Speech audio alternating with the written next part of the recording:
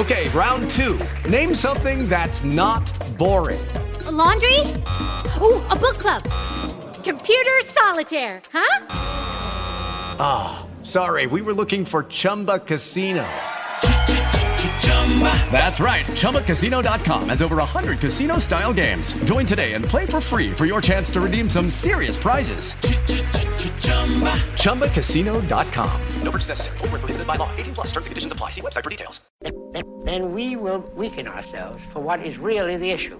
And then behind that all lies a very personal and human feeling.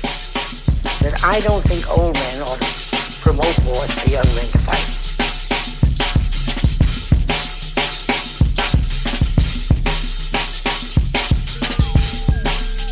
America's lost somewhere inside of Littleton.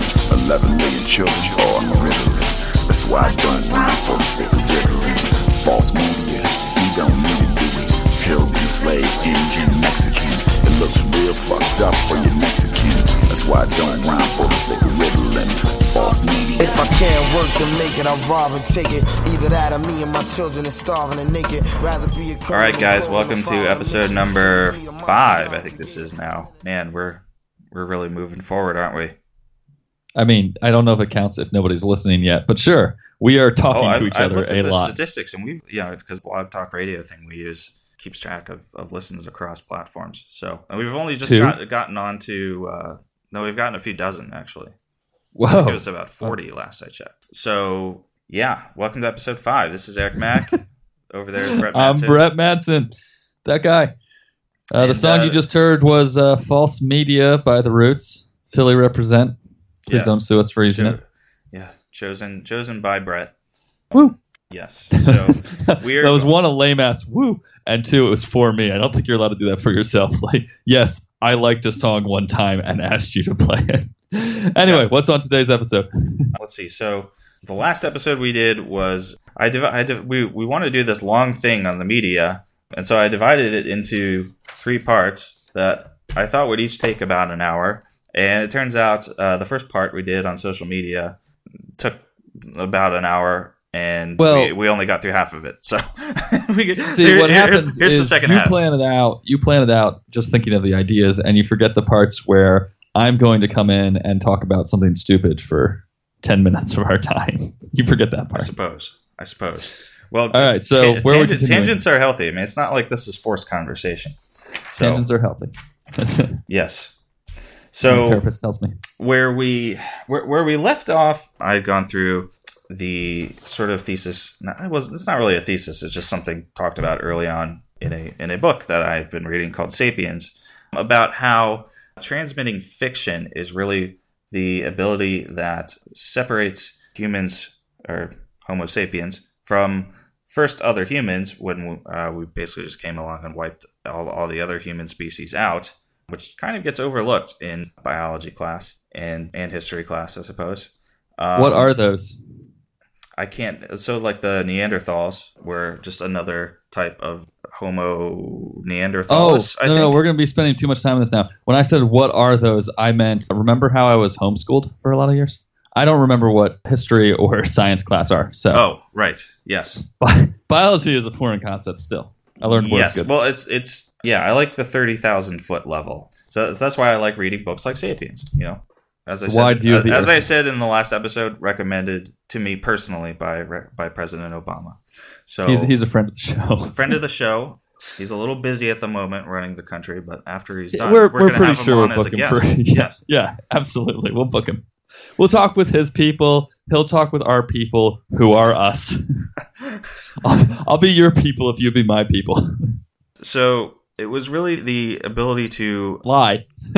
basically come up with these kind of causes that are abstract and sometimes not entirely truthful that basically led to the Homo sapiens rise and able to basically coordinate attacks and, basically fight in greater numbers, much greater numbers. If they're all sort of fighting for the same cause, it was too hard for the Neanderthals, for instance, to coordinate in high numbers because they couldn't do that. This is the saddest and grimmest analogy for the 2006 presidential campaign I've ever heard. Yes. I don't like that the Democrats are by necessity Neanderthals. Yes. They couldn't communicate effectively. Like, hey, you over there in L.A., you still Neanderthaling? They're like, oh, yeah. How's it going in New York? Are there things in between? Whatever. Yeah, so obviously we are talking about social media generally here in both last episode and this episode, and Trump was able to use Twitter to great effect. We're going to get into that in more detail about how he was able to create a feedback loop, basically holding CNN and all the cable networks hostage, which was comical and then terrifying as he won. But still terrifying. Still terrifying. Let me walk you through some countries that have state control of their media. Russia, China. China also has state control of the internet. It's fun times. If we want to be like those. You know what I saw today I saw on Ian Bremmer's Twitter that I follow people I like on Twitter. Foreign affairs columnist for Time magazine. Friend of the show, yes. Yeah. I saw on his Twitter that Russia has announced a French language like state news. Oh, because Marine Le Pen. Yeah, and he's like in other news, there's an election coming up in France. Oh, fuck me, Jesus. Okay. Yeah, so they're moving on to France's election after ours. Yep. I mean, they'd already given that party, I forget, it's the National Right Front or something. It sounds as far right as it is, but they'd already actually donated millions to them. So. Okay. Whee! All right, so obviously with this election, there was no escaping, even if you weren't on Twitter or Facebook, looking at you, Brett. Yeah. There was no escaping this sense of people just flinging around news stories, some of which may or may not have been factual, may or may not have been biased, but we all got in our corners on this one, and it was ugly for the side that lost. I know that was particularly hard to take. A lot of it was for this reason, just because it felt like the people we lost to were kind of living in a different reality, and I'm sure they say the same about us. So this is maybe a tangent, and yes, something a little that I come back to all the time. Yes. No. I'm saying I guess I'm making a tangent from the tangent. Yes. When you say that it's disappointing, the election loss is disappointing for the side that lost because of the sense that others lived in a different reality. That's actually something that's concerning to me. Not that others live in a different reality. That's concerning, I hope, to everybody. Well, it's concerning to both sides. They just now the new administration and government is going to try to make their alternate reality actual reality, which is kind of scary. They're going to try. They're going to try. I don't know. Well, we can talk about that more later. I think they're going to. I think the top of the administration is going to try and present that reality. Elements of the administration are going to try to turn a country, I think with the president's blessing, into Russia, essentially. We're going for Russia or China, maybe. And China moves a little too slow. We're going for Russia. And then the Republican leadership, who are actually going to set a lot of policy, are going to try and turn it into their wet dream of the 1980s, which is not how the 1980s actually went. If you'll recall from your high school wet dreams, when you woke up, you had not actually slept with the hottest girl at school. So, such as the 1980s for Paul Ryan, I think. But yeah. Anyway, so that's not what concerns me. What concerns me is a sense you get from liberal commentators, who I normally really like, that this other alternate reality is the main problem, the main thing we have to fear from a Trump presidency. I think there are practical consequences, like validating crazy people and validating the crazy parts of sane people, because we all got a little crazy in us, and we need to acknowledge that. That's bad. But the real danger is in the stuff Trump is actually going to do in the real world, which I think the danger from him as president comes primarily from his foreign policy lack of knowledge. I'm not sure there's a great word for it, but I think that's the more dangerous part, and the thing that the executive branch can change more easily without congressional oversight, or with limited congressional oversight. Anyway, that was a tangent to the tangent. We were going to talk about how the internet markets itself, weren't we? Well, we were first going to talk about a little bit of history of the news media. So do it. So a great movie is Good Night and Good Luck from about Edward R. Murrow in the 1950s during McCarthyism, when CBS News kind of took a stand. I would say those days are kind of long gone. Back in those days, there was one news broadcast, not a national news broadcast. I don't know if they were doing local news back in the 50s or not. Probably not. We should have researched more. Yeah. but it was for 15 minutes, and it might have been Huh. commercial free. I'm not sure. I have to go back and watch the movie. Maybe I can't remember if they were going to commercials or not. But yeah, it was only 15 minutes, and eventually somewhere along the line it got extended to 30 minutes. And in the late 70s, it was still. I was watching an interview with Dan Rather. Dan Rather was on Bill Maher a few years ago, and he was talking about one of the things that he talked about, which sort of struck me, is in 1980 or so, maybe a few years before that, there were 50 national news outlets, and now and now that's basically been whittled down to 6 in terms of corporate media. Of course, now there's all these. The weird thing about this election, though, is like now that there are all these websites that aren't owned by anybody. That there's more of these websites which may or may not be doing actual news. That's not true. Half of them are owned by Putin. Yeah. Well, another thing is that there's apparently a bunch of like teenagers in Macedonia basically setting up these fake news sites that go viral and get more traffic than the New York Times. That just had to be the best summer ever for them. Yeah, but to go back to the Macedonia's history, Alexander the Great. All right, hit the snooze button. Hit it again. Hit it again. All right, in 2016, shit's gonna get real. Yeah, we'll get more into fake news in a second, but I want to finish this point about how there were around 50 national news outlets in like the late 70s, early 80s. And then I was watching the CNN documentary miniseries on the 80s, and it was sort of in that decade that the news department got commercialized, and that like suddenly, like the news department had like sort of never at these networks had sort of never been like asked to make money before, who are doing these like nightly news broadcasts. They were never kind of asked to make money. It was, or anything here like are that. A list of facts. Here is a white man with a deep voice to read them to you. Yeah, and so the reason why, like Tom Brokaw, Dan Rather, and Peter Jennings basically came along on the 3 main networks and got paid a shitload of money is because suddenly there was, suddenly news was making money. That's why they got paid so much. Whereas before it was just kind of a loss leader, where, it was more just kind of a public service. And how quaint. Yes. But there's just so much corporate consolidation over the next 2 or 3 decades that now there isn't a lot of variety in terms of who owns the news sources. And there's been such a fracturing in terms of, they still do the nightly news programs. I'm not sure who watches them, but there's seemingly a lot more money in these kind of niche markets, whether it's The Daily Show or whether it's Telemundo or anything on Fox. Yeah, I mean, Fox would obviously be the prime example of, they discovered, there's a market for this, and there's just there's just a huge right wing media apparatus, obviously, that's been set up, I guess, probably since the early 90s. More fragmented though. Yeah, more fragmented than it's been in some time.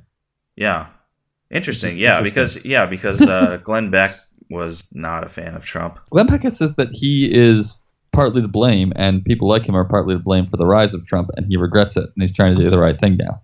I mean, correct. Glenn Beck is still wild if you hear him interviewed. His opinions are still frightening, but that's still a shocking admission from somebody I just thought was like that.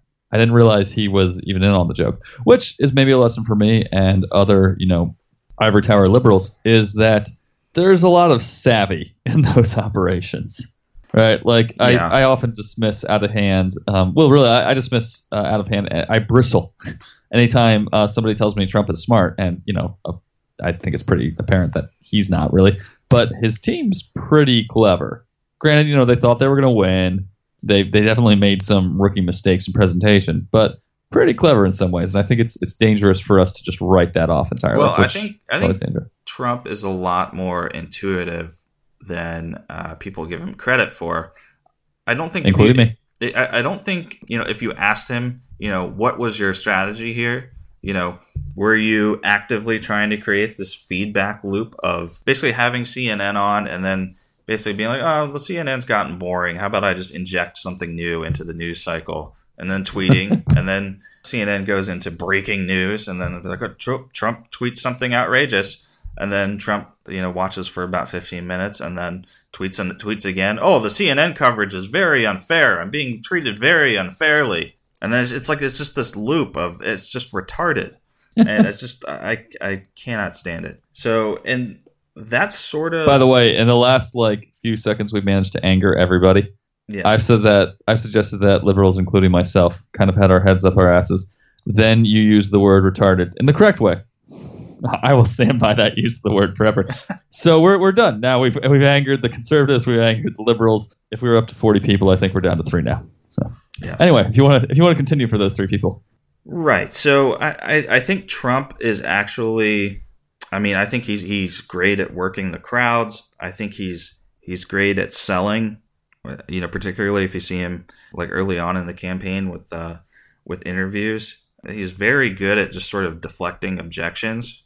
I know that from doing selling myself. That he's very good at just sort of plowing through whatever somebody says and just basically flicking their objection aside, because he's it's this thing where that's why he never admits that he's wrong. It's because that's how because the only way to get the sale is just to keep going, right?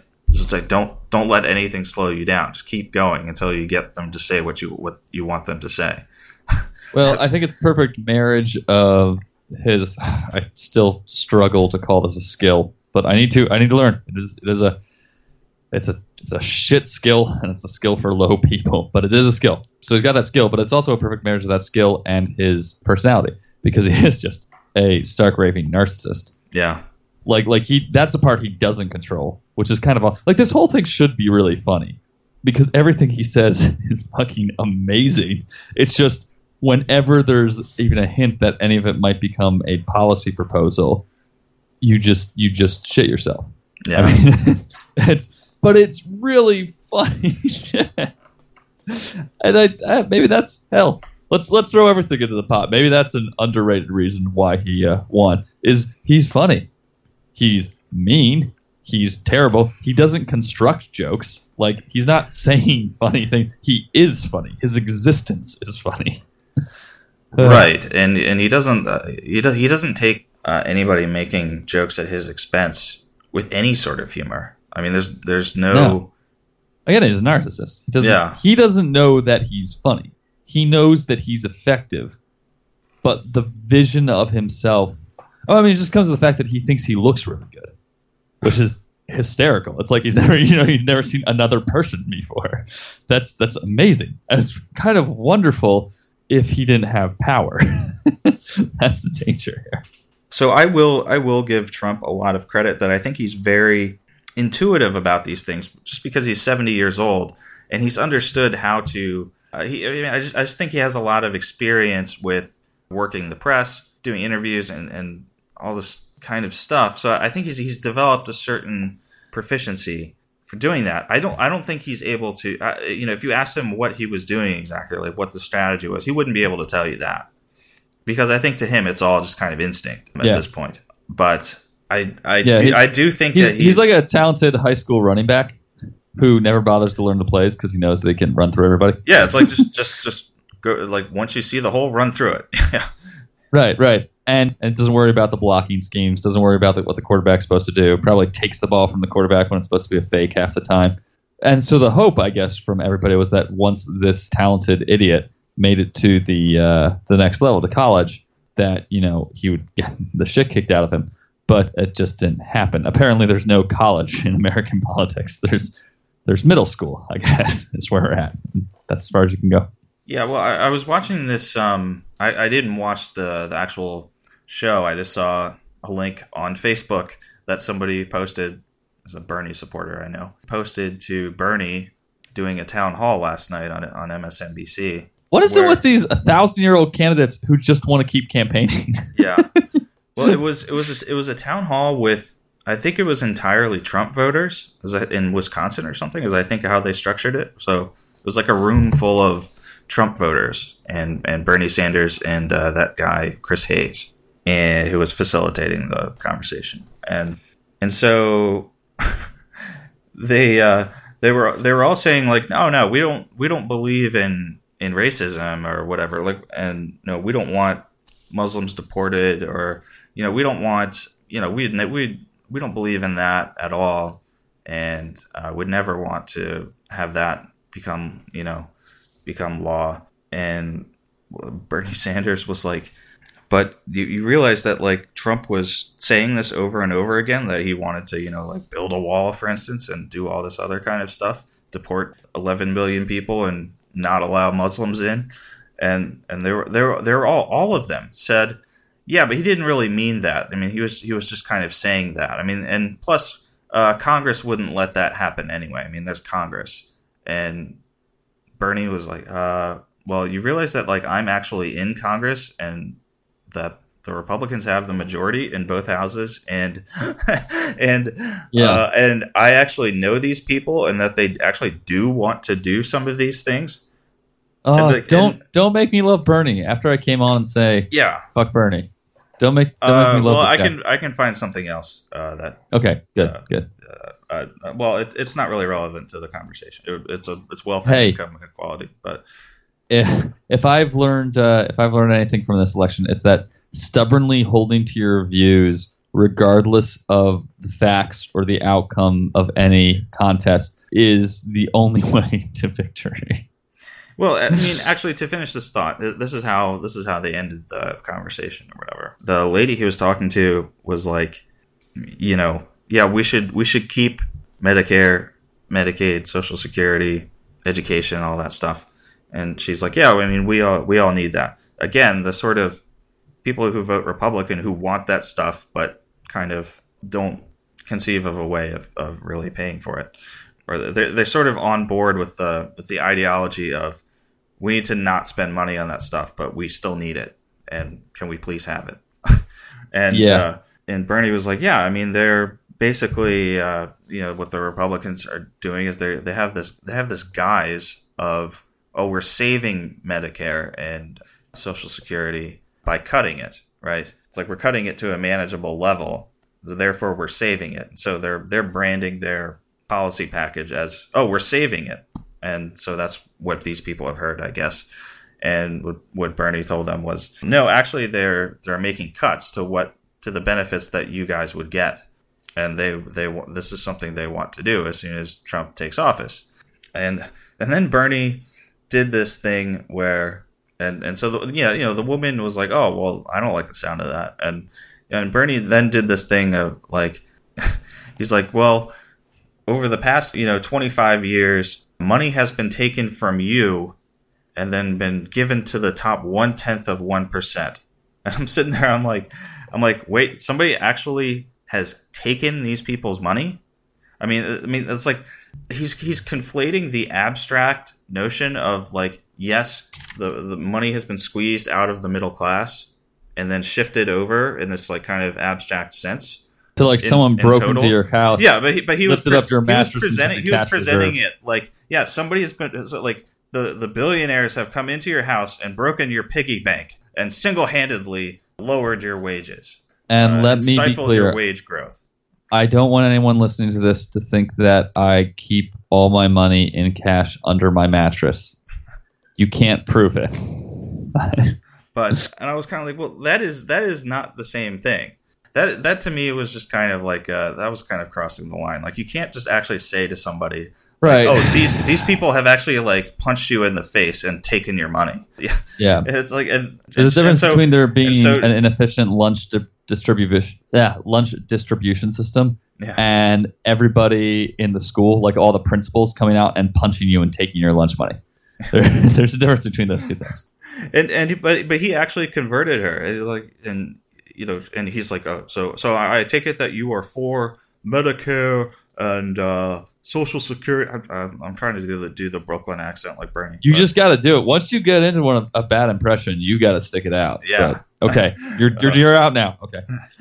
You pulled up. You didn't hit the runway. Yeah. And it's like, I take it you want all these things, and she's like, yes. And it's like, okay. And do you think you should pay for it, or do you think the the billionaires should pay for it or whatever. It's like, oh, I think they should because they took the money from us or whatever. I'm like, oh God, like it can't be like this. It can't be. It can't be the Republicans and the person who took over the Republican Party, who is very much not a Republican. It can't be like they join forces to tell you attractive lies, and then the Democratic response is, we're going to tell you our own more attractive lies. It can't be like that. Yeah, I was kind of like, man, like so Bernie, close so far. Bernie, damn it. Fuck Bernie Sanders. Yeah, I gotta stop saying that. It really drives me crazy. But like, it's like that is not the same thing. Like, yes, okay. In the more abstract sense, people getting paid through either wages or assets and investments, more of that money that's getting paid out is getting paid out to rich people and that's concerning. Yes, that is not the same thing as, well, the rich people have just come and just beat you up and taken your money. That's just... Yeah, unless you're a Wells Fargo customer. That didn't really happen, even metaphorically. Yeah. Okay. Well, enough about Bernie. We said we weren't going to go there, and then we went there for like 5 minutes. Yeah. So... All right, we still haven't... we haven't really been on the media much in this one. History of the media. There used to be a bunch of organizations. Then it got whittled down to a few. So money came into the occasion. Corporate consolidation... Also, is a word I used to well, the thing is, like, things consolidated and then they expanded again. I guess once the internet came into play. I mean, I guess first through cable and then through internet, through various themed websites. You know, so obviously, good example of this that people may be familiar with. ESPN had a site that we both loved called Grantland. That was an example of a themed website that was a subsidiary. Rest in peace. And they still have 538 themed website. And I guess they're still doing the Undefeated, which I haven't looked at all.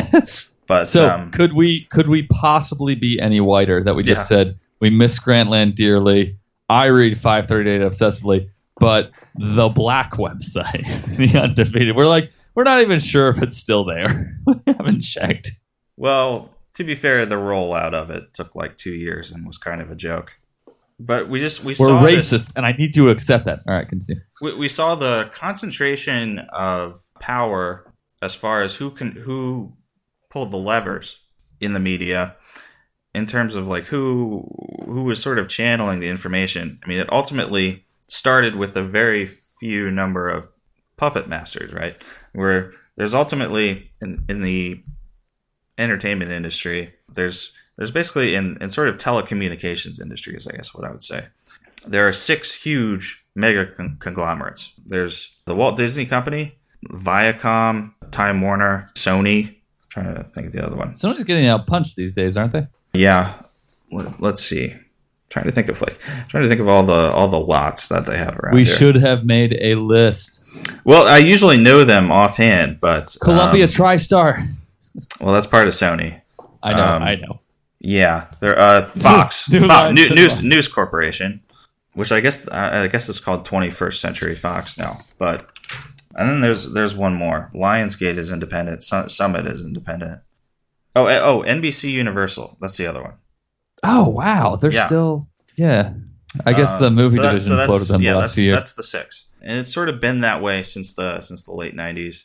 I guess the music industry used to kind of have 6. Now it's down to 3: Warner, Sony, and Universal. They're not is doing Warner so well. Is EMI Warner now? EMI is now Universal. Oh, okay. Shit, shows what I know. Okay. They got folded into. Anyway, Universal. few conglomerates for everything. The music you listen to. So and that's just not a good thing any way you slice it, right? Just to have the revenue being channeled through essentially these 6 different organizations.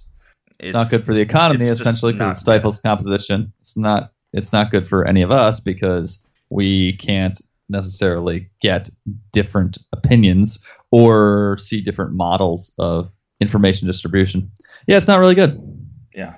So you had this rapid consolidation toward the end of the 90s, and then once the internet came into this, then you have these an explosion in like blogs and themed websites that were all it tamed Podcasts. Yes, it became a niche market over the course of the last decade or so. And became the barbecue sauce aisle at your local convenience store. Everything now is niche. I mean, it's literally gotten to the point where I think The Walking Dead's ratings are down to about 10 million viewers a week. And that's like the highest rated show on TV. Down to 10 million views. But there was a time when ER used to get like 30 to 40 million viewers a week 20 years ago. Oh yeah, did their third episode get like 44 million viewers or something? It was something nuts. Yeah, I mean, it's just a huge change in how we do not consume things together anymore. You know, I mean, one of the things I used to love about growing up in the 90s was, you know, like I'd watch something on TV, you know, it'd be like a really good Simpsons episode, and then on Sunday night, and then, you know, I'd go into school Monday morning, and I went to school Sunday morning. You're mixing us up. Yes, and I'd be like, my other friends who would be Simpsons fans, I'd be like, wow, what'd you think of the episode last night? You know, well, and we'd be reliving the episode or whatever. And, you know, like that's kind of what we used to do. Whereas I feel like now with like the DVR and this like time shifting, it's almost like it's kind of like, you know, all that relativistic time dilation in Interstellar, you know, where we're all like just kind of on like this different time shift. It's weird. Like we're all still physically on Earth, but like I feel like all of our brains and all of our minds are like somewhere else or something. It's like a combination of Interstellar and Inception. I think I'm beginning to understand Interstellar now. It was actually an art installation. It was talking about time and space and the differences and feelings of time. And the whole point was that you were only in the theater for about 2.5 hours, 2 hours and 40 minutes. Yes, and that's pretty long. Yeah. Yeah, and yet you felt, and your brain was convinced you had been in the theater for about 4 weeks without food or water. Yeah. So that was the Interstellar piece. Yeah, but it has become. I mean, it's weird when you know, in like social gatherings when you know, you're talking to somebody who's essentially from another universe in terms of like what they, you know, because there's no common set of. It's like, well, what kind of shows do you like? Yeah. Well, I watched this show on Amazon, and I watched this other one on Hulu. I'm like, I don't even get Amazon and Hulu. Like, and then you have this whole slice of America that still watches CBS. Yes. It's a big slice too. We write it off like, oh yeah, the olds are there's like, well, old so people again, one, old people fucking vote. Two, there are pockets of the country that are different, and they're not where you think they are. Again, I'm in very blue territory. Like Philly went like 82% for Clinton, and the counties around, even though they're much wealthier, are usually they tilt blue. That's the political layout up there. But you get outside of Philadelphia, and like I've heard more talk of unions in the last since I've moved here than I've heard in my entire life. Like unions just weren't a thing. They were things that I saw about on documentaries until I moved here, and now I'm meeting union members, and they're season 2 of The Wire. Yeah, that's my relationship to it. I saw a premium cable show, and that's how I know about them. And now I'm doing things like I pass a bar here. It's even like the hipster zone of the city, where you'll still up in Fishtown, you'll still see at least one bar that says union members and local tradesmen proudly welcomed here. Are they rejected other places? Like, do they? Do they keep them out? we don't serve your kind. How do you know? But yeah, you and in this world, like things that I just didn't think about happen. People love Allstate commercials. If you get out into like Bucks County, with the like, you know, the things that you fast forward. Dennis the Beeper King guy in them? No. I think that's Allstate. You're right. State Farm. I went to a Halloween party in Bucks County with what's his name, the bald guy. No, that's Farmers. How do I know? Oh this? yeah, wow. How do I know this? But I didn't know the major conglomerates. I've watched too many football games. But yeah, while the rest of us are, aside from the occasional NFL game, not watching commercials anymore. I mean, we're getting advertised to constantly, but it's through Facebook. You know, we're not actively watching commercials. Out in Bucks County, a second away from supposedly urban liberal Philly, which, I mean, it is both those things, but it doesn't have the connotations you would think. I went to a Halloween party where a guy was dressed as Jake from State Farm, who was apparently a character in a commercial for State Farm. Wow. Yeah, like that's a world at the same. I think it was the same group of friends, like at a different party. Someone was like, there was an argument about whether this joke that they were reciting was from Deuce Bigalow, Male Gigolo 1 or 2. Oh, Jesus. There was a sequel to it. Yeah, European Gigolo. Yeah, I remember. I mean, I saw it at Blockbuster. That's how long ago it was. But yeah, wow. Yeah, like so you read all these stories. I guess tying us back to the media thing. You read all these stories, especially in the very patrician New York Times, which I do love, but it's fun to knock them for this, about how the world is changing. They don't have the things they used to, and the economy now lives here. And it's just, for a lot of people, it doesn't happen that fast. Like there's this whole other world. There's this whole and you might think that people just like different movies than I do, but it's a whole way of doing comedy that essentially doesn't happen except for holdovers from that era anymore. Like really long setups, really like big, obvious, gratuitous punchlines. That's it. People just don't kind of do that. CBS sitcoms, right? With a laugh track. But people still like that. And the thing that's dangerous is when you live in these different bubbles. When I say people still like that, now some of these people are my friends. And that's good. I think that's really, really healthy. I mean, I'm not going to enjoy all the movies they like, but it's good for me to get that perspective. We're getting to the point where we have these online bubbles that manifest in real life, where people who like a different style of joke than you probably vote a little different than you, and then you just kind of don't talk to them anymore, and you live this entirely separate reality. And it just can't go on like that. It can't go on like that because if the nation functions like that, it'll stop being a country. Yeah, I just don't remember there being this divide on politics. I just don't remember it being. I mean, I was young in the 90s, but I just don't remember people talking about it that much. I don't. It was just like people were people, and who cares what your politics were?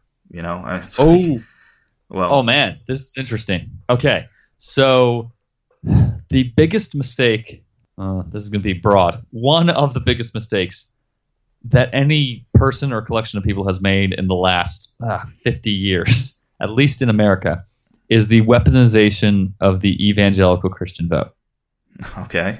Evangelical Christian voters didn't give a shit about politics. They're like, these guys, they live in Washington, they got their suits and their finery, and it's just not Christian, which, I mean, depending on your interpretation of the Bible, is kind of right. And so they kind of did their own thing. And you started through the 70s, and then really strongly in the 80s, you started getting to the point where, well, no, if you're Christian, you have to vote this way. And that way was Republican.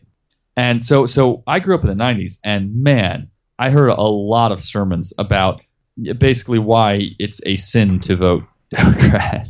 Really? Okay. Oh, fuck yeah. Like these are not mainline denominations, okay? This is not like it's an Episcopalian church where there's a guy, he gives a homily that he's given for 1,000 years. Hey, it's a sermon. We call it a sermon there. Oh, an Episcopal church. All right, yes. Catholic then, homily, whatever. One of the liturgical ones. Like, there's no liturgy. There's you sing some terrible music, and then a guy talks for an hour.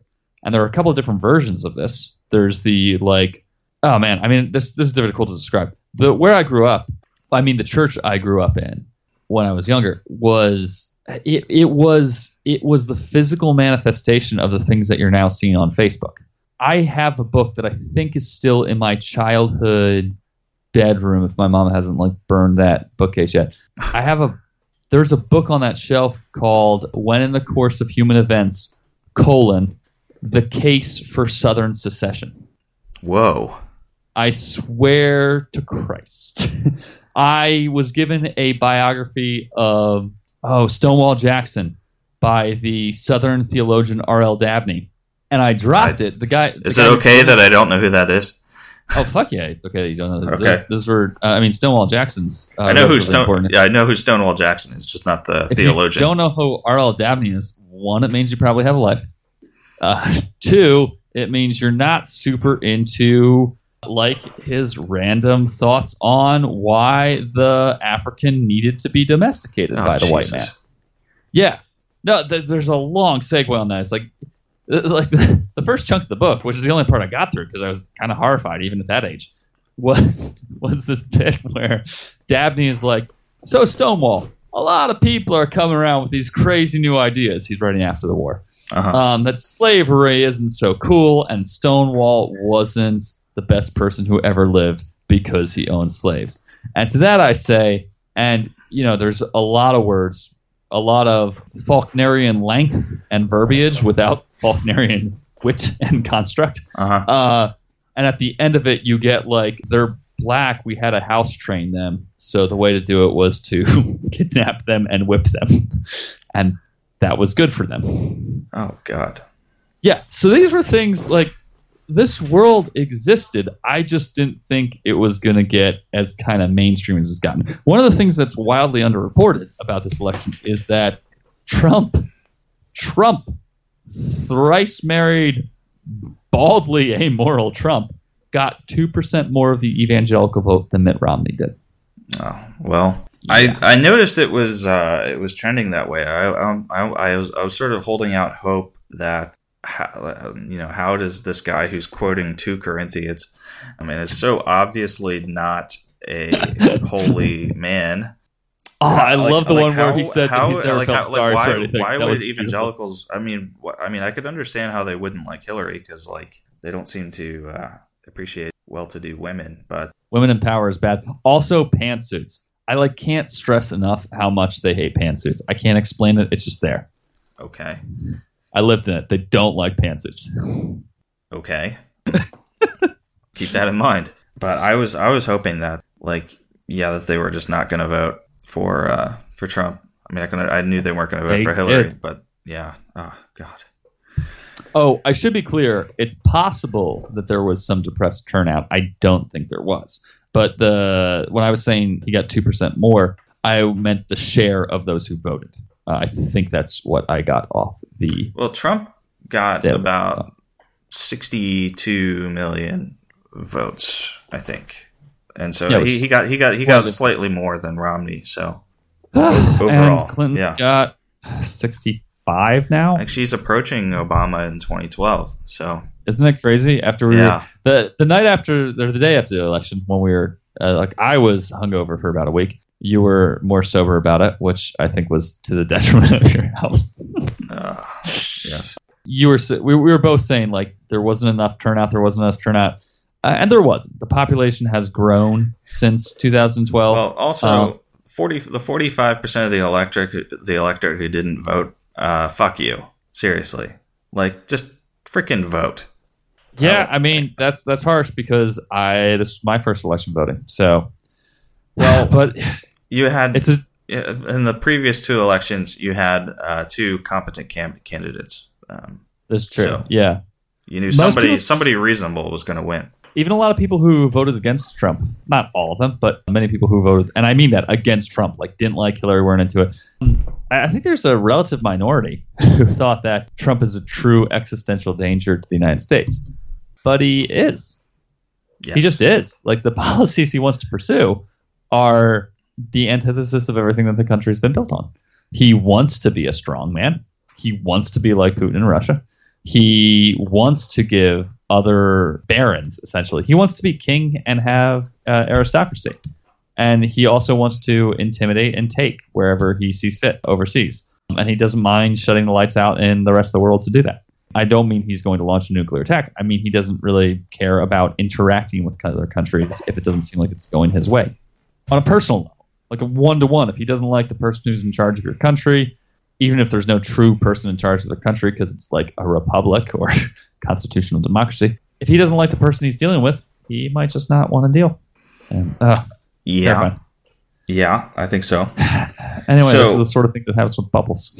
Yes, and a lot of bubbles, to take it back to the media, I mean, these are sort of media. I don't know if the media sort of shapes these bubbles, but definitely kind of closes people in. I would say that, the media does play that role of when you're saying the media, we talk about this way at the beginning of part one of this thing. The media. Do you mean news organizations? Traditional news organizations? What are we talking about? Yes, but also, yeah. I mean, there's also the other pop culture apparatus that I guess could apply as well, because knowing you growing up in the evangelical bubble, I don't think you were exposed to the pop culture bubble, not bubble, but mainstream, whatever. Right. The way that everyone else in America is. Right. People talk about the death of the monoculture, but I never experienced it. I learned about it later. Yeah. Like people are like, yeah, everybody watched the same shows. I'm like, I wasn't allowed to.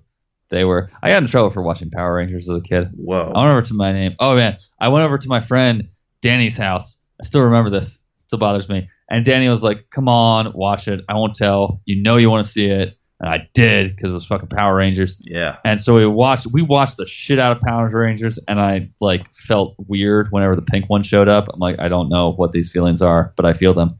And then we went home, and before we even got to my fucking house, Danny yells at my mom, he watched the Power Rangers. I got sold the fuck out. Wow. Danny, wherever you are, fuck you, man. Wow. That was cold shit. So the media we consume more broadly than the news does kind of reinforce the boundaries that we've put up to kind of to sort of wall ourselves off from each other, intentionally or not. I mean, to some degree, there was always this, there was always a sense of counter programming. Like you'd see Tyler Perry movies coming out when we were in college, and we would just we'd kind of laugh and be like, well, that's for, I guess they still do that sort of patronizing movies for black people thing. We're going to do it like a regular movie, except we're going to take out all the parts that are good. Yeah. And this is where that kind of attitude can get you in trouble, at least as a politician. Like, I'm proud not liking Tyler Perry movies. That's an easy call for me. But people love that shit. And when you just say, oh, only dumb people or only people who aren't educated, that's the worst one. Yeah. Using Tyler Perry as a stand-in for, various political shows or ideas, it can get really dangerous really fast. Like, people can be good American citizens and still watch Deuce Bigalow too, Yeah. Yeah, it doesn't make them bad people. And you and I are as elitist when it comes to art and, I was going to say commerce. I don't know why the two go together, but you do hear that together, right? Art and commerce. Yeah. We are elitist fucks. I will grant you that. And maybe we're coming to grips with the danger that when you take that stance outside of the realm it's useful for. Yeah. Fareed Zakaria was talking about either this week or last week, I can't remember now, but he was saying that a lot of the Trump voters who sort of come from this era of making things and everything being a product that you can hold in your hand and that you would actually make, and that would sort of be the pride in their work or whatever, it was being a part of making things. And they have this distrust of this information age that has led to people making money from basically manipulating words and numbers around on digital pieces of paper on computer screens. And, yeah, when you say it like that, it sounds as silly as it actually is. Yeah. And I think a lot of people, I mean, like they want to sort of retrain these people, but they sort of resist, and because they're like, that's not what we do. We make things. And it's clearly Trump was able to tap into this better than we thought was possible. And for some reason they view Hillary as, I guess because she's a lawyer or something, that they probably find patronizing the whole sort of college educated class who talks down to them, frankly, a lot. Well, we're in danger of doing that right here. So I'll just say that the they, meaning, I'm not afraid to talk that's down what I'm to trying to bad say. ideas I'm trying to say but that, like, I'm trying to own up to that right now, that I don't do a great job of that. Sometimes I do say things that I shouldn't say about people that are good Americans and are perfectly deserving of our respect. Yeah, there's one of the problems that we have with this whole thing, which I'm very guilty of personally, is the sense that, oh, they live in the wrong states. They're interested in the wrong things, and they're all the same. Right. Like there are a lot of people who are mistrustful of the new age we've entered into, and many of them are mistrustful because they grew up in something different. But we're talking about a lot of different experiences here, different types of people. Well, let's keep it to the sort of product versus content thing, because I wanted to talk about that. How all right, hit it. This is sort of an observation I made when I first started working at a digital marketing agency a few years ago. But I had sort of, now this is sort of become a lot more kind of self-evident, but at the time it wasn't. It's just we've transitioned to everything being a product, like I was saying a few minutes ago. And labor was, for the most part, even if you were writing for a newspaper, right? You wrote something, but it would end up as part of an end product that you would hold in your hand, and somebody would give you money for that thing that you would hold in your hand. Yep. And now we've been transitioning to basically most things, basically everything in the media, even the broader media sense, not just news, but the media, including this podcast, is content. And it is not something you hold in your hand. It is not something you always charge people money for by default, right? It was like, are we not getting paid for this? Yeah, it was, no exceptions, right? We lived in this world where if somebody had a CD that they would say like, yeah, this is our new CD. It's out. You can, if you wander through the endless aisles at Tower Records, you can find it in there. And I'd be like, wow, cool. And like, you're willing to give me that for free, a free CD, and because there was limited access to, and so whatever, now we live in this surplus of content where, you're not interested in the CD in that aisle. You're interested in all the Tower Records. And if it takes you even the time it would take to go to a physical Tower Records, you say, fuck it. Yeah. I just want music of some kind from a source that is fast and easy. And it's much, much, much more efficient a way to deliver the actual content of what used to be included in the product to the end user. But the problem is it's soul-crushing, cost effective to do that. And because so many people can do it at once, that the demand for the inherent, what used to be the product, if a CD in this case, basically goes down to nothing. The commercial viability of what used to be entire industries and, jobs that people would have, it's been, I always see like, newspapers or magazines laying people off, and it's kind of depressing. Yep.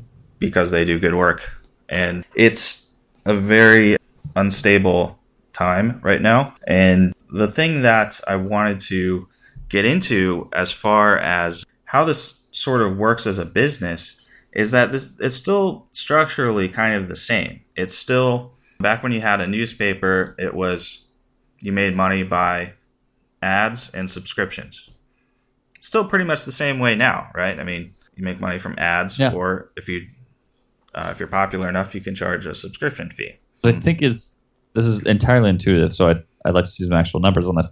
But I think that's slowly starting to come around, subscription fees. Yeah, and subscriptions are like way more valuable than ads. Sure. So I wanted to get back to the fake news thing I was referencing earlier in Macedonia. So I was watching cable news, as I sometimes do, the other day, and this was somebody as you do every day. Yeah. This was somebody who was based in the U.S., but he put together he's put together a fake news site that looks exactly like the Huffington Post, and he was just being entrepreneurial about it, where he would just put together these intentionally fake stories that would go viral on social media. And there was this one article about Hillary that I can't remember what it was about specifically, but it was about Hillary that generated $8,000 in advertising revenue. That's a lot of views from all the hits. And but you know what he said? He said that he's not going to get any of the payout out of it because Google looked at his site, determined it was a fake news site, and said, you violated the terms of service. So he's not going to get anything. So there's some hope there that, I mean, Google's not obligated to, they don't have to do that. They're just kind of doing that as a service to try to cut down on this shit. But more of these things need to happen. I mean, you can't assume that everybody is going to be just nice to each other. That's essentially how the world has never worked. Yeah. We started this thing talking about how our branch of humans murdered all the other branches of humans. It was basically it was the first genocide, basically, literally. Yeah. We're like, hey, we're like this. We don't like the rest of you. Wow, the horror of so many cavemen. I missed biology class. So many cavemen getting murdered by dudes who are like, we just don't like it here. Consume me. You can't trust people to just do the right thing because it has essentially never happened. Our species got started by us murdering all the other species that were like us. But we do have to rely on it a little, especially in times like this. There's been this talk recently in recent years that troubles me that conflates any capitalist system with carte blanche to just fuck people over relentlessly for whatever your end goal is, which isn't even necessarily concrete money. Sometimes it's investment money, whatever it might be. And the idea is that you can't stop it. That's just the market. I mean, the markets involve all of us. So what Google's doing there, and they're not legally obligated to, but they absolutely ought to be doing that sort of thing. And it goes for all these platforms, and it goes for us as individuals. Well, and the other thing is like, okay, if say, Bing then starts a PR campaign saying, look what Google's not doing. Look what they're not willing to do. They're not willing to, stop paying out, revenue to people on these fake news sites. It would just take a competitor basically running a PR campaign or a national commercial campaign. I mean, Microsoft has the money. And then everyone would say, oh, fuck you, Google. And then they'd move with their feet. They'd vote with their feet, as the expression goes, and start using Bing instead of Google. And their market share would go down. So it is in their interest to do that. Huh. Okay. Well, that's just depressing then. Yeah. But yeah, it's going to be up to, if Facebook has been looking into, these fake news. Twitter needs to take Donald Trump off of Twitter. Yeah. How fucking effective would that be? Just cut him off of the balls. He probably wouldn't have won if Twitter had done that. But what if they do it now? How will he I don't know. Yell at people? Well, somebody would start a new... That's the thing. Somebody would start a new identical site, and Trump would just join that. And it's just... The thing is, like, once you already have the following... it doesn't really the method sort of doesn't really matter. It's just Twitter's the most efficient. Companies are kind of at your mercy. Yeah. So to go back to the sort of overall theme of this particular episode, which is the business and the marketing of content and media. Now, once we have entered this world where the supply of content is effectively infinite. All right. It is not actually infinite, although more content is created and then uploaded onto the internet every 48 hours than content was created from the dawn of time to 2003. So there's just a shitload of content being created and uploaded onto the internet. And if you made a list of all the even quality content or content that you would enjoy and all the stuff that you would want to watch, movies, TV, whatever, you would not have enough time to actually watch all of that. Everything that exists that is possible for you to like, you would not be able to consume all that content. So that's kind of which is why it's all the more amazing when you're browsing through Netflix and you can't find anything you actually want to watch. Well, as an aside, Netflix is actually moving toward being just exclusive content. That's why they don't have as much stuff as they used to. Fuck them. Yeah. So they're just going to be like a network, but streaming. I mean, everybody will be eventually, I suppose.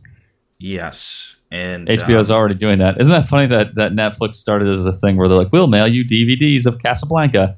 And now their goal is like, we just want to be HBO. We don't be the thing that already was, but you press a button on your computer instead. So the reason why I want to keep focusing on this is because it's super important when you ask the question, when we all ask the question, how do we create news, good news, and like effective, correct news, whatever that means. Reflexively, when you said good news, I thought you meant the gospel, but Yes. carry on. Oh God. That's what it means, buddy. I'm telling you. But, how do we basically have this system we used to have, or how do we create a new system where we have an effective news system again in this age of infinite content, of infinite selection of that content, How do we make news? with social media, where everybody's in their own but everybody basically selects.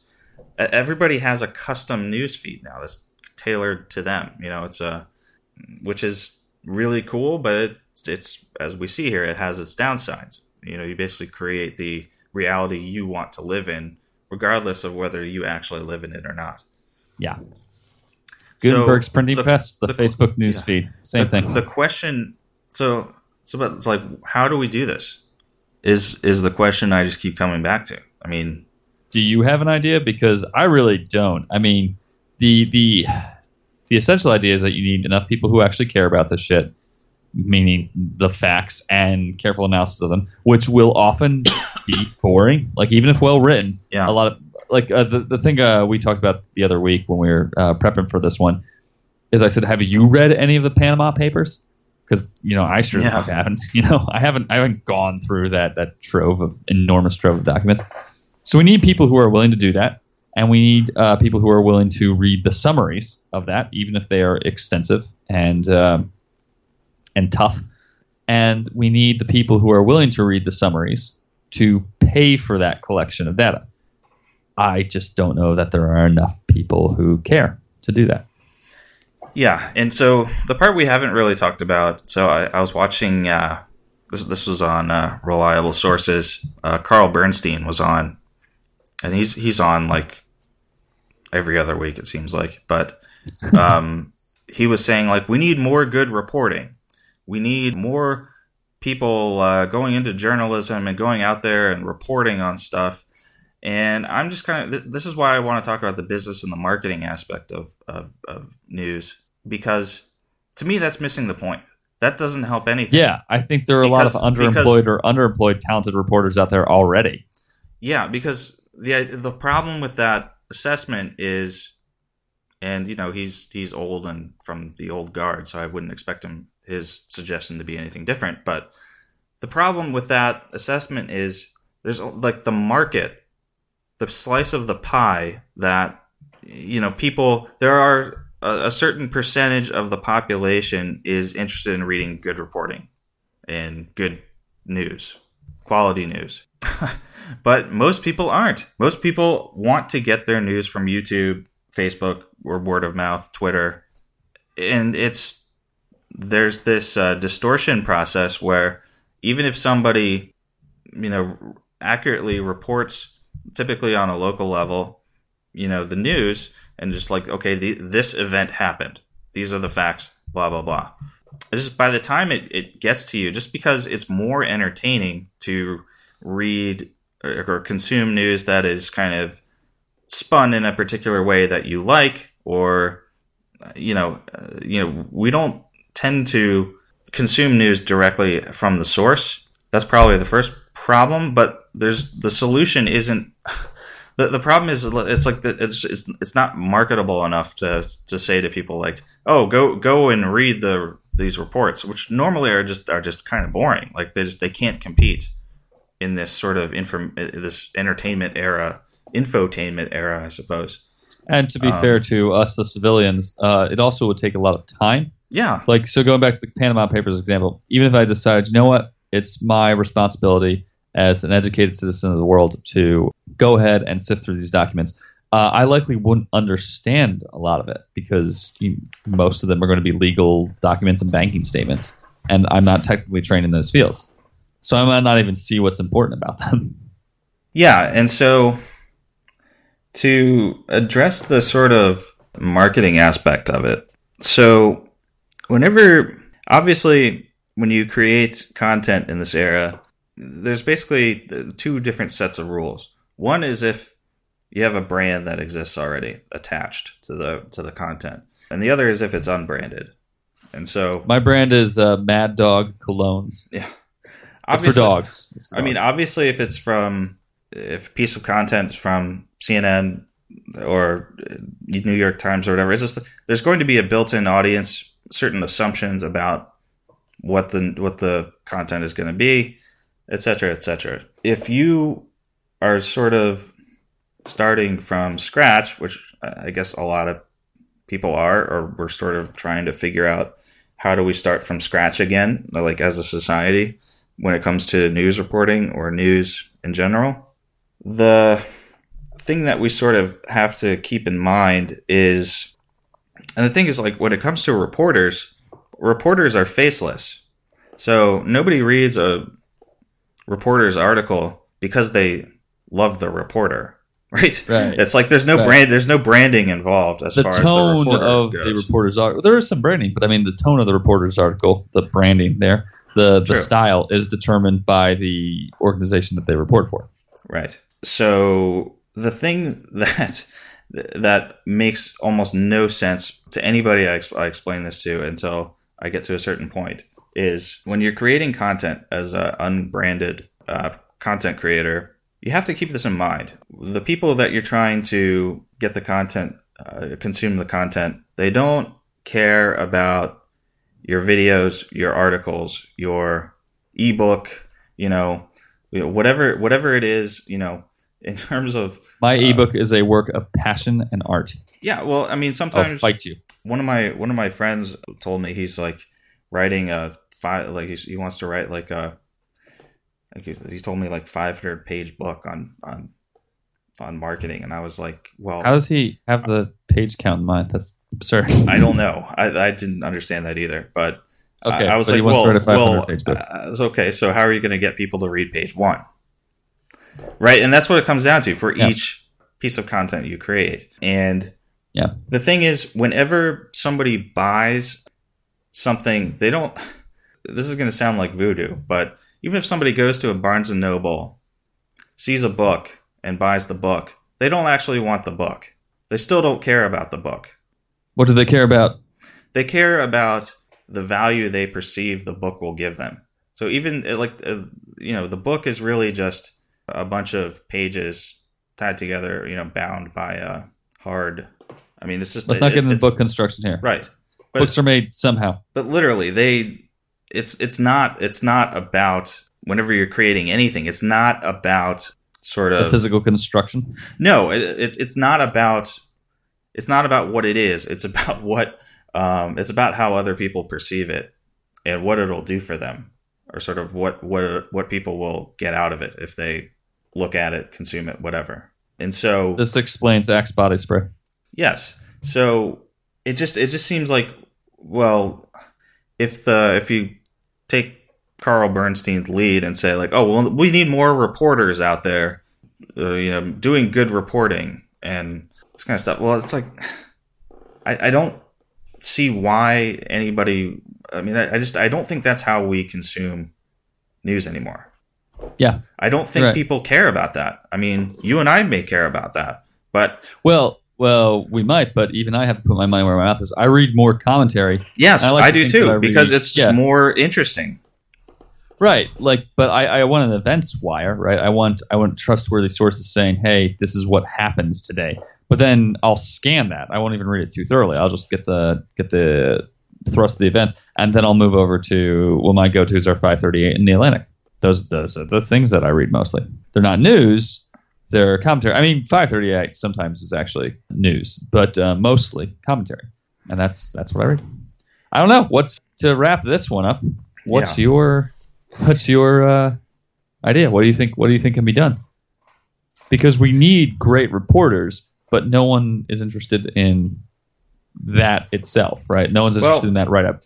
We could see a lot more people sort of want to become journalists, I guess, just because the thing is, I think the answer is, I think all the news organizations, and particularly the TV networks, when we talk about that in the next episode, they're going to realize that they got played, that they sort of, I think what's probably going to happen is this is going to be like a Nixon presidency, and I think it's going to take good journalism to sort of bring Trump down, and I think there are going to be a lot of people who want to do that. Also, like a few willing Republicans. Like, Jesus Christ, guys, come on. The country's at stake. You get to install your own guy when he's kicked out. Come on. Well, I think John McCain is making noises about Thank the Lord. Mitch McConnell, the Secretary of State, because, yeah. Yeah, Mitch McConnell's making some noise about it. Lindsey Graham is making noise about it, which is really good to see. Yes. Mitch McConnell sort of got strong-armed into it. He clearly doesn't care that much, which, I mean, this is a discussion for another time, but what exactly does Mitch McConnell fucking care about? Because it seems like he sacrifices... He cares about coal in Kentucky. Yes. It seems like he sacrifices everything that he might be expected to believe in for the sake of political clout. What does he want to use that political clout on? Like, all he seems to want to do is to sell out to solidify his position so that he can sell out again to solidify his position so that he can sell out. It's very confusing to me. Yeah, why isn't he more interested in solidifying his species of amphibian as legit? His species of amphibian? Yeah, doesn't he look like an amphibian to you? It looks like... okay, so Stewart back in the day... Looks like he looks kind of like the Admiral Akbar on Star Wars. Oh my God, I stepped on your punchline again. This is a good joke. I like this one. I'm confused because Jon Stewart always had him as a turtle. So I just got used to that. But you're right. He does kind of look more like Admiral Akbar.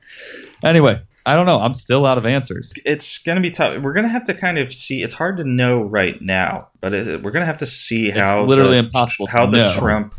It's hard to even guess, yes. I guess.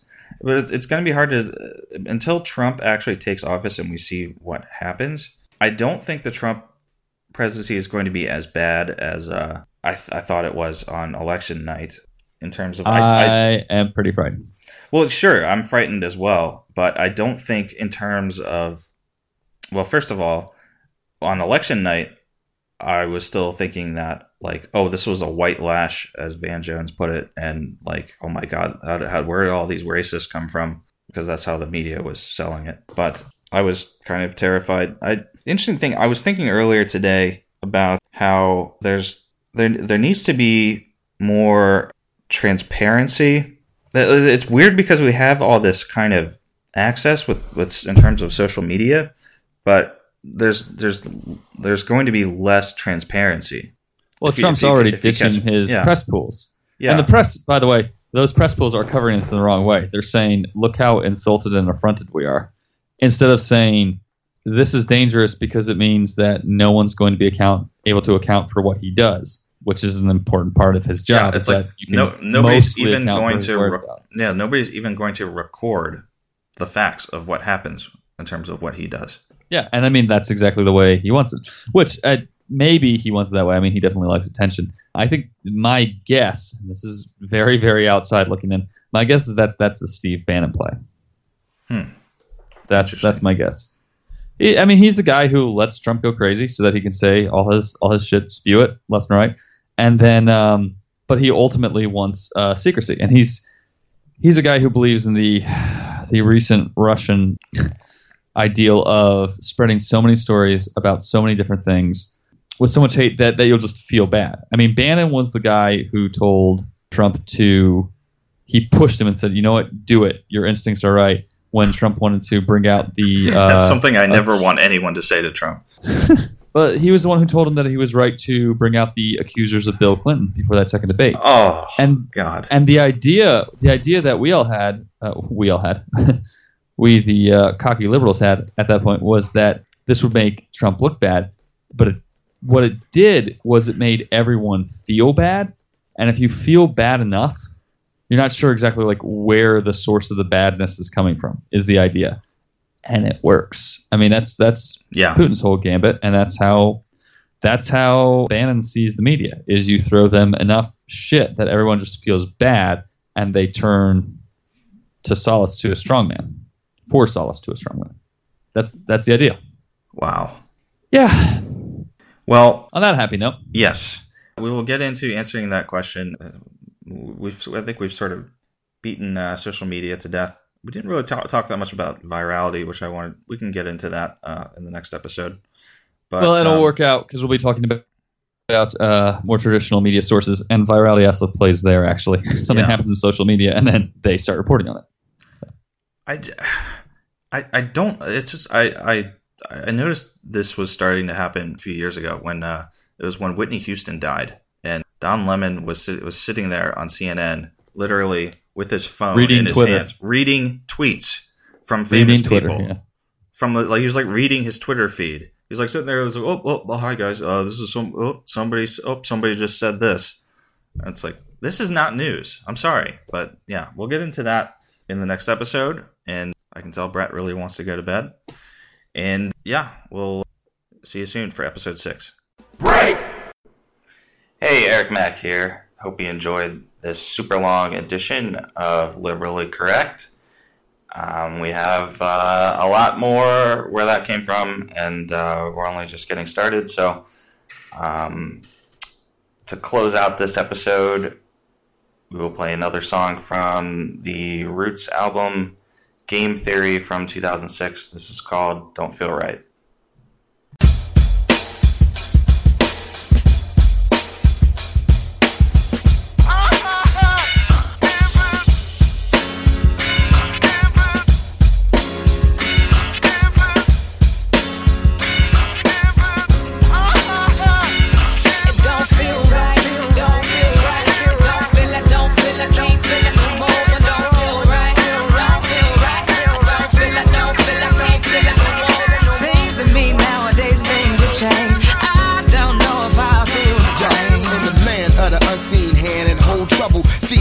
Your game is difficult to roll a double. The struggle ain't right up in your face. It's more subtle, but it's still coming across like the bridge in tunnel vision. I try to school these bucks, but they don't wanna listen. That's the reason the system making this paper from the prison. And that's the reason we living where they don't wanna visit. Where the dope playing keeps playing like Sonny Liston. The money missing in his mouth to feed. Get the brain kicking, thinking of 1,000 things. Remember back in the days when the kitchen had eggs and pancakes, chicken and greens and Kool-Aid. When the refrigerator naked, then the cupboard is bare. People got the strip neck and stick them up in the air.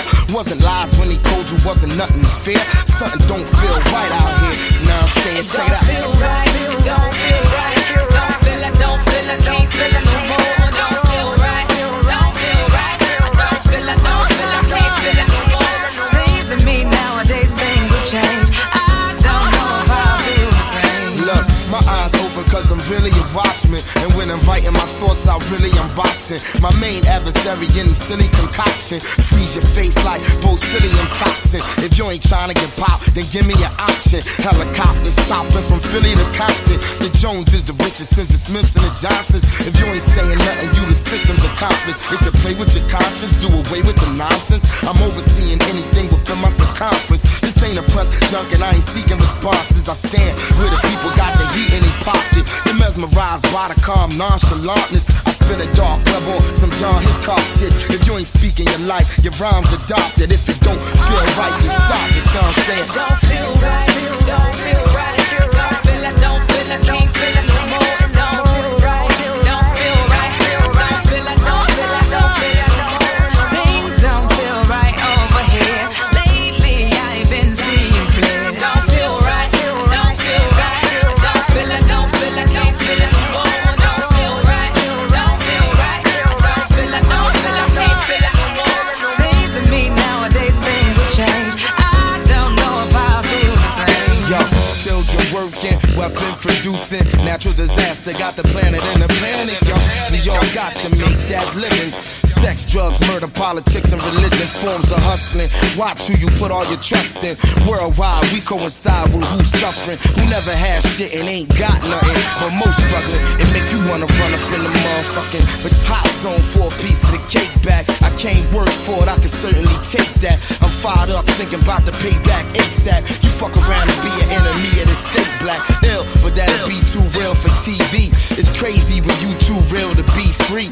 If you don't got no paper, then still the CD. Listen, man, I let you know how I feel to beat me. It don't feel right. It don't feel right. It don't feel. I don't feel. I can't feel it no more. It don't feel right. It don't feel right. It don't feel. I don't feel. I don't feel it no more. Things don't feel right over here. Lately, I ain't been seeing clear. It don't feel right. It don't feel right. It don't feel. I don't feel. I can't feel it no more. It don't feel right. It don't feel right. I don't feel. I don't feel. I can't feel it no more. Seems to me nowadays things will change. I don't know if I feel the same.